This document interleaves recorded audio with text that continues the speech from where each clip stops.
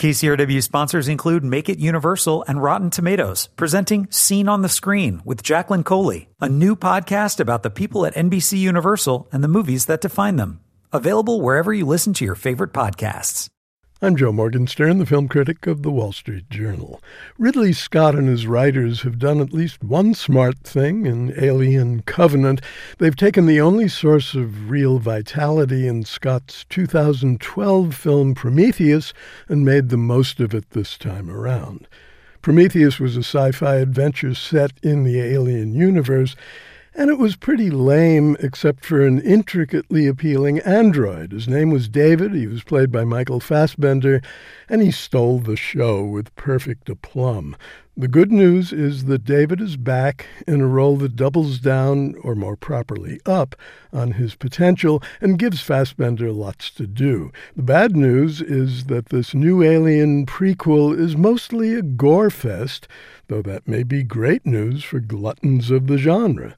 The Covenant of the title is a spaceship carrying 2,000 colonists from Earth to a planet on the far side of the galaxy. The colonists are sleeping deeply, since the trip will take 7 years, but the crew is rudely awakened by incipient disaster in the form of a neutrino burst. Extensive damage is sustained, followed by extremely boring repairs. Still, the repairs have their own logic, which is more than can be said of a detour to a nearby planet on the strength of a rogue transmission that features John Denver singing Take Me Home Country Roads. The stop is opposed by Daniels, the ship's second in command. She's played by Catherine Waterston.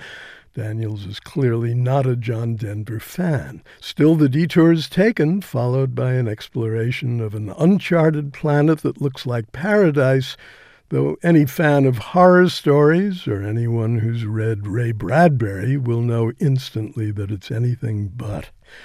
Alien Covenant is very much a horror story, so you could make a case that it was smart to dump logic and let the audience get ahead of the plot's most lurid developments, get ahead of them and savor them in advance. The explorers dispense with precautions like quarantine. They don't bother with space helmets. They stray far from their ship. They touch gloppy things that shouldn't be touched, especially because they move. The cumulative impact of this silly stuff is a sense of laziness or fatigue, a breaking of faith with those in the audience who may have come expecting something new. Yet lots of Alien fans are going to come looking for something old. That's in bloodily abundant supply, and it may be sufficient, even though it's not original. In today's movie business, originality is often seen as a risk. Carbon copies can be perfectly acceptable, despite the disappearance of carbon paper. In that context, the action sequences of Alien Covenant give satisfaction, and the super smart, super ambitious android element provides ample food for thought and plenty of cause for worry, given what machine learning already is and what it soon will be.